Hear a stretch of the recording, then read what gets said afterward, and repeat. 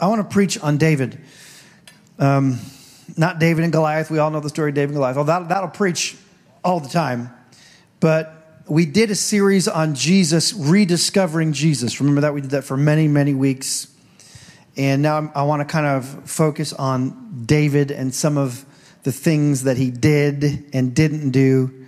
Also, hey, next week we have a very special guest, a guy named Matty Montgomery, which when I said in the first service, yeah, I said that in the first service, and I had a whole group over here just fall over and fall on the anointing because they're like, Matty Montgomery, he's the most famous person. He's some underground. He was some underground Christian. It was underground for me. He was underground. I'd never heard of him. He was above ground. Anyway, he's coming to speak next week. He's very anointed, and I guess he was a real famous Christian rocker, whatever. So I was at a luncheon with a bunch of pastors, about 50 pastors, and I was sitting with my buddy, the pastor of Boulevard Church, and he's one of our network churches. They're one of our network churches. And it was Derek Carr. He's the Raiders quarterback. Derek, very strong believer. Derek Carr loves the Lord, and so Derek Carr. And then there was this other guy, and I'm like, yeah, I want to meet Derek Carr. That'd be kind of cool. I like the NFL, even though I don't like the Raiders, as we know. But it's fine. Bless them, Lord. Raider fans over here. So I'm like, Derek Carr, this is cool. But then this other guy walks in the room. I don't know who this guy is, and my pastor friend goes, "Oh my goodness, is that Matty Montgomery? Who? Is that Matty?" I'm like, here's Derek Carr, though, superstar NFL quarterback. That's Matty Montgomery. I'm like, cool, I don't know. He goes, oh my gosh, this is a pastor. Oh my gosh, I feel like a little schoolgirl. He literally said, I'm such a fanboy right now. I have to go. Can I go meet him? Do whatever you want, Jack. So I went over and met him, and he came back, and he's like, I got to tell you, that was like one of the best experiences of my life, meeting Matty Montgomery. So anyway, he preached that day for other pastors, and I actually was sitting in my chair, and I thought, man, I got to get this guy to our church. It was that powerful. And so then I get a email, and they're like, he wants to come, do you want him? He'll come to your church. So anyway, that's how God does it. So he's coming next week. Please come. It's going to be awesome. All right, now I'm going to start preaching. I'm in preaching mode. I'm stretching. David was the man after God's own heart. Anytime, you would get a prophetic word, you want the prophetic word that says, you are a modern day David, right? That's what you want. Like, yeah, man, you are Job, right? You are Saul, King Saul. No, you want David. And so David was anointed to be king over Israel. And Saul knew it. And anytime you serve an insecure leader, and God has highlighted you, that insecure leader will turn on you. Every time. Because you are, quote, stealing his spotlight. Who does this young buck think he is? I see it all the time in church. And so David, after many years, realizes this dude's going to kill me. So I need to leave. So the Bible says David goes to the enemy's territory. That's how bad it got. He was like, I can't be around this king. He's going to kill me. I have to leave where I'm planted, where God has planted me, and I'm going to literally go to the territory of the enemy because I think I got more faith in them. So this is the backstory before we get into chapter 22. So David goes to this city, and the king is called Achish. Was the king of, it's a Philistine territory, Philistine city. And he goes to the, cities were fortified back then. So most cities had like big old gates, right? Big old, not little fences. I mean, they were like fortified cities. So he goes to the gate and he's spotted. And all of Achish's servants go, hey, isn't that, now check this out. They didn't say, isn't that David, the servant of Saul? They said, isn't that David, the king of Israel? He wasn't king yet. The enemy even knows your destiny. Isn't that the king of Israel? And so Achish goes, oh, it is. My goodness, this is an enemy. David figures out what's going on there. He's like, oh, this is not good. So it says David pretends he's insane. Now, for me, that would be no big deal. Man, I could pretend that all day long and twice on Sunday. I could be insane. Anybody watch my Facebook video last night? That was a little insanity. I did a little Facebook on how training worship leaders on how to prepare a worship set. It was terrible. If anybody actually bought that, I think I had some guy. I got friends from like Pakistan and stuff, pastors, and they don't get the joke. So, amen, brother. You know, they're putting a praise God. But no, it's a joke. I'm not this dumb, okay? So it's easy for me to play like insanity. But it says David, to trick them, I got to do something. So it says he pretended he was insane, and he started scratching like the door, you know. And it says he even like spit up so there was, you know, junk spit on his beard. And it's like he's crazy. And so then what did that do? That showed them that, hey, he's no threat. So Achish says, get him out of here. He's not a threat. Get him out of my presence. It's David. So then we go to chapter 22 of 1 Samuel. I'll be reading out of the New American Standard. So David departed from there and escaped to the cave of Adullam. You've heard the story? And it says, when his brothers and all his father's household heard of it, they went down there to meet him. And it says, everyone who was in distress and everyone who was in debt and everyone who was discontented gathered to David. And then, and only then, in David's weakest point, when he is like, there's some more weak points coming up too, David, well, if you read the Bible. But at that point, he was so disturbed, so much that he fled to the enemy's camp, and he finds this cave in enemy territory. He's so discontent. Everything that drew men to him was because he was carrying that.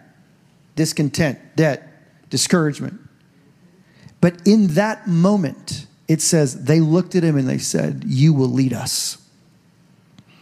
Then he became their captain, the Bible says. Why? Because the gift of God is irrevocable. Yes. And he was anointed and called to lead. And even in his weak hour, his men could see that. The Bible, and they weren't even his men to that point. The Bible says 400 people gathered, and then they called him captain. Now, there's something interesting about this cave. If you look at the Hebrew, a lot of times you need to go to the original meaning of Hebrew words. If it's New Testament, it could be Greek. But we're not in the New Testament here, so we'll go with Hebrew. Adullam literally means refuge or place of refuge, which makes sense. Yeah, he went there to have refuge for his spirit, for his soul, for his mind. But you know what also another meaning of it is? Justice of the people. David went to find a refuge in a cave. That means justice of the people. I find that interesting because David was going into a cave that was speaking his destiny. Yes. As you know, David would come and rescue God's people from Saul and bring God's justice to a nation. And so he's in the cave. 400 men have gathered around. And they're like, we are now yours. David then went there to Mizpah of Moab. And he said to the king of Moab, again, another Philistine territory. He's just walking around the enemy's land, just like, no big deal. How bad does the religious, manipulative leader have to be that you find comfort in the hands of your enemy? I mean, we have some people in the pulpits across the country that are so manipulative and religious and authoritative that people would rather leave them and go somewhere else, away from where God planted them and away from the church and away from the body of Christ. They call it church hurt. Now, church hurt's a real thing, but it's also a real good excuse to be dumb. It really is. There is legit church hurt. Man, I've been church hurt. Oh, come on. I've served some amazing people, and I've served some people that's like, I'm literally David to your Saul. I mean, I'm literally. But it's not an excuse for me to go camp out with the enemy. No, dude. This is what David was doing.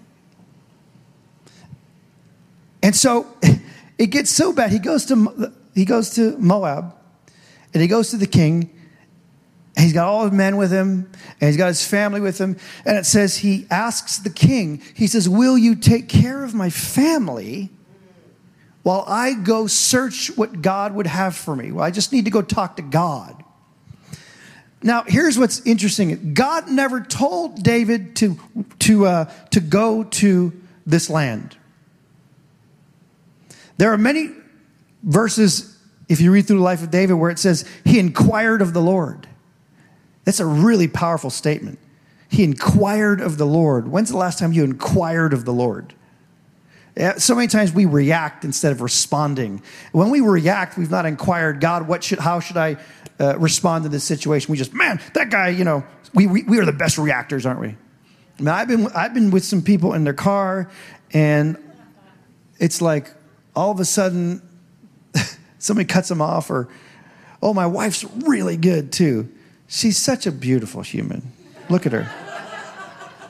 You do not want to be on the wrath of Carly, though, on that side. She'll cut your head right off. But she's so precious, though. But anyway, am I getting in trouble for this? No, because she says the truth is the truth.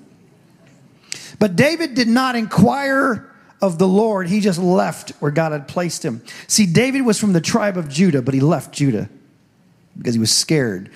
Never make a decision based on fear.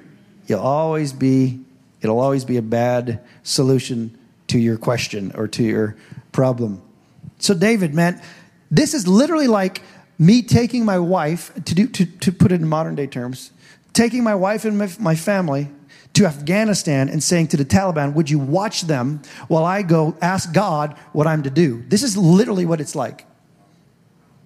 So that's what David did. So they had already heard that David was crazy. I'm sure the word had gotten around. David is crazy. He's no threat. Don't worry about him. This is why they're letting him come into their camp and not thinking he's a spy. He's setting him up, by the way. He's not that dumb. We keep reading. In many weeks, we're going to talk about David and the city of Ziklag, which is an incredible story, where he loses everything, and then he inquires of the Lord at that point. But so to them, he's no threat, right? And so they're like, yeah, we'll take your family. Come on, no problem. So he leaves his family, and he takes his men, and he goes off, and he wanders in this territory, probably going in and out of the cave, going from wherever, land, cities, wherever. It's just like he's not where he's supposed to be. And he's trying to seek God, and we don't hear God himself speaking to him. We don't know how long it is from verse 3 or from verse 4 to 5. Verse 4 says, then he left them with the king of Moab, and they stayed with him all the time that David was in the stronghold. David was in the stronghold.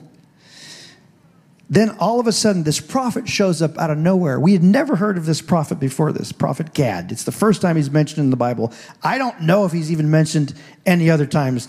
This is like a God thing. Here's a prophet. His name is Gad. He has a word for you. And we don't know how long it was he was wandering. We don't know how long David was wandering, asking God, what will you do for me? Because the Bible actually says that I would know what God will do for me. What will God do for me? He's not inquiring of the Lord here. He's saying, God, what will you do for me? And it says the prophet shows up on the scene. Oh, there's God. And he says to David, hear me. Do not stay in the stronghold.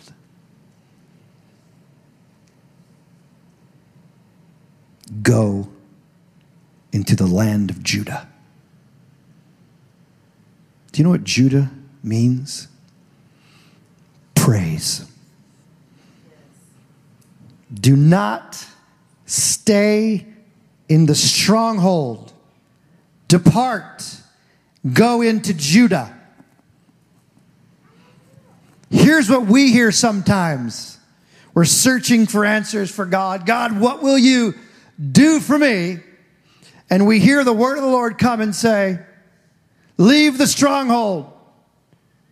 But we stop listening at that point.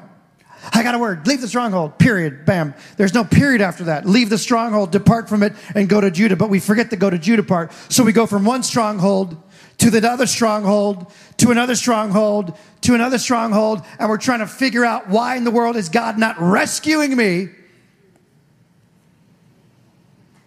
Why am I constantly in bondage?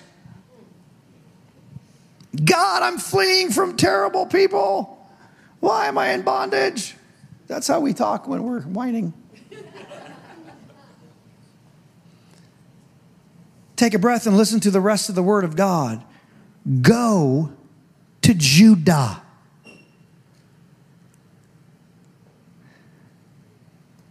This is where David was from. David is from the tribe of Judah. David is from the tribe of praise. This is who David is. David was planted in Judah and he left Judah. And the word of the Lord says, go back to your roots. Go back to where your first love. It doesn't matter that there is someone trying to kill you. I am with you. I will protect you. Was I not with you when you stood in front of Goliath? I will be with you when you stand in front of Saul. Get back to praise. This reminds me of a New Testament story. The Apostle Paul. You remember this story? Paul and Silas, they're walking around and all of a sudden they get thrown in prison. It's a false accusation against them if you read it. They get thrown in prison. Before they're thrown in prison, though, they are beaten, they're whipped, they are tarred and feathered. Feathered.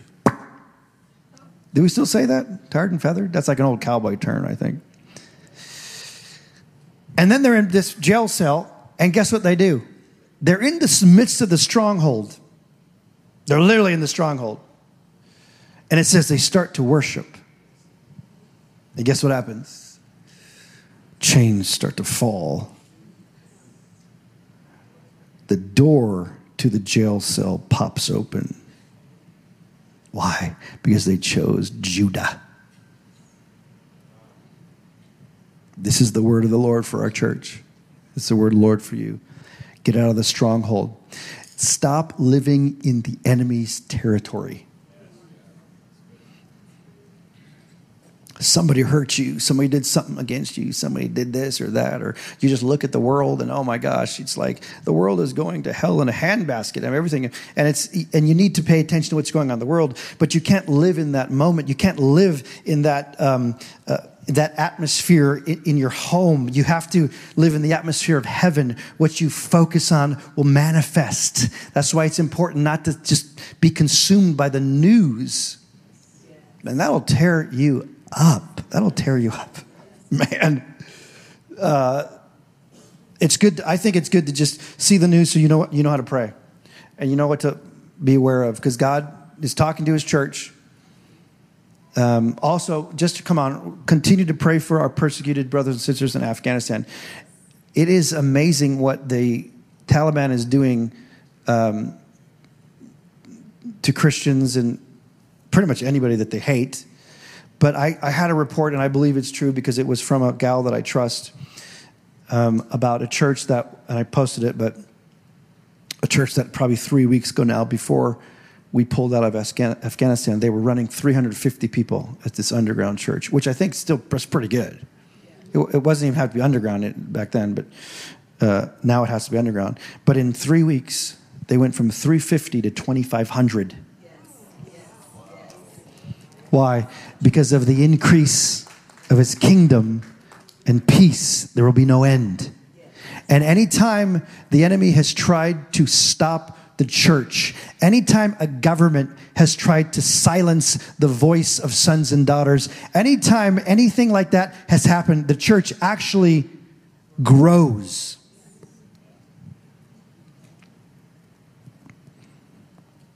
But for you, I ask, are you sitting squarely in the stronghold? Or are you in Judah? Are you in Judah?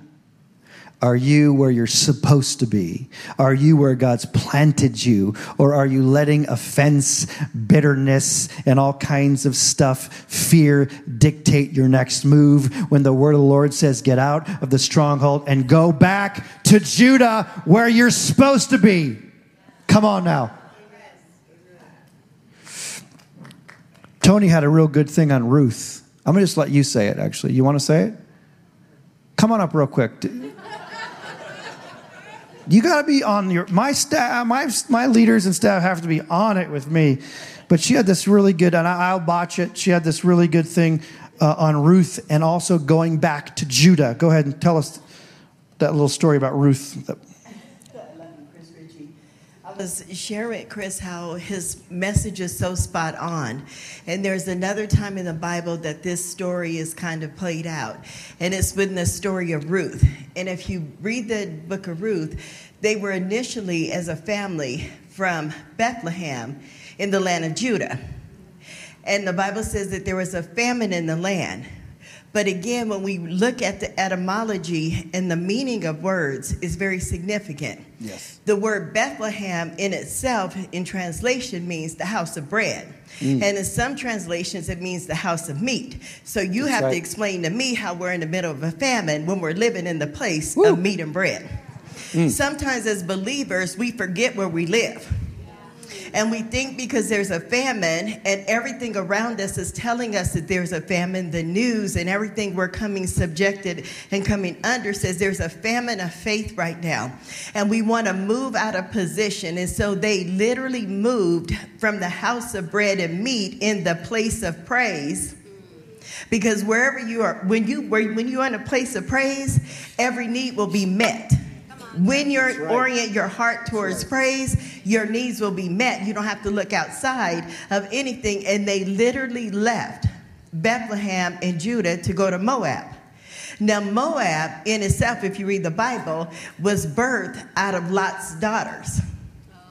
Because what happened when Lot and his daughters, his wife didn't make it because she had the audacity to look back. And that's the problem. Some of us are looking back instead of looking where God has called us to look, right? And so they're in this place, and there was an illegal transaction that took place between Lot and his daughters when Lot was asleep. And one of the illegal transactions birthed a daughter, and birthed a son, and the son's name was Moab. And the reason, when you read the scripture, she tells her sister, in order to save our family, in order to preserve our family, I will lie with my father tonight, and you go tomorrow. Once again, what was David doing? Bringing his family to the gates of the enemy and said, preserve my family, keep them. We are living in a time where you've got to bring your family into the house of safety, which is here. And when we understand that the enemy cannot protect our family, the world cannot raise our children under the principles of God and in the areas of faith, and that the church outside of the church cannot teach our children how to praise, we need to understand where we need to be in this moment. So anywho, they left the land of praise to go to the land of Moab, which is a place birthed out of incest, and nothing good ever comes out of that. No, that's Hear me by the Spirit. And so in that place, they left the very thing that they were afraid of, because it was a famine in the land of bread and meat, to go somewhere else because they were afraid of starving to death. They were afraid of dying. And what happened is they left that place. And in the land of Moab, Ruth lost her husband, and so did the mother-in-law. So when we leave the place that God has appointed us, We can't then turn around and say, God, why is everything around me going to, what is happening right here? You're in the wrong place. Come on. And it was when the mother-in-law got the revelation and said, we have lost everything. We need to turn around and go back to Judah. Yes. We need to turn around and go back to praise. Yes. What are we saying up here this morning? We have got to leave the place of whining and complaining and murmuring. Come on. And we've got to orient our hearts, and the God is calling the body back to a place of praise.